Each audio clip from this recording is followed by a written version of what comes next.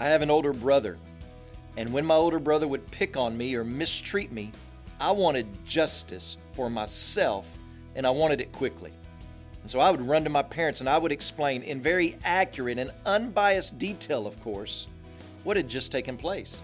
And then I would wait in anticipation for one of my parents to act as judge and level justice on my brother.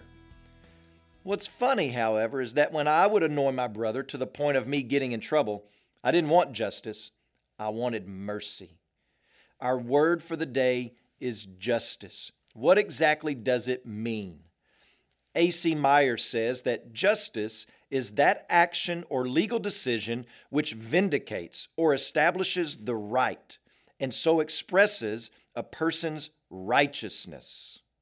In order for justice to be declared, there has to be a judge, and the judge of all is God, who acts in perfect justice. All of his decisions against or for man are righteous and in accordance with his law.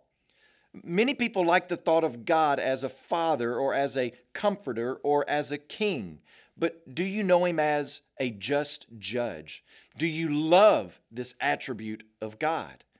God is not a cold, dispassionate judge. Rather, he's a judge who loves what is right and hates what is wrong.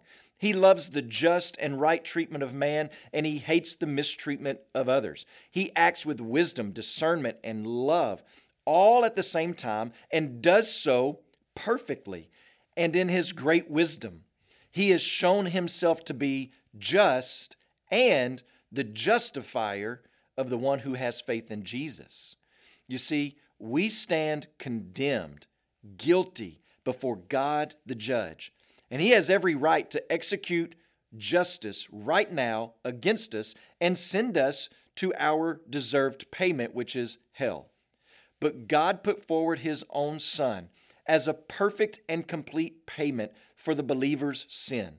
He is a just judge, and that the penalty for our sin was executed upon Jesus, which also makes him justified in setting us free from the penalty.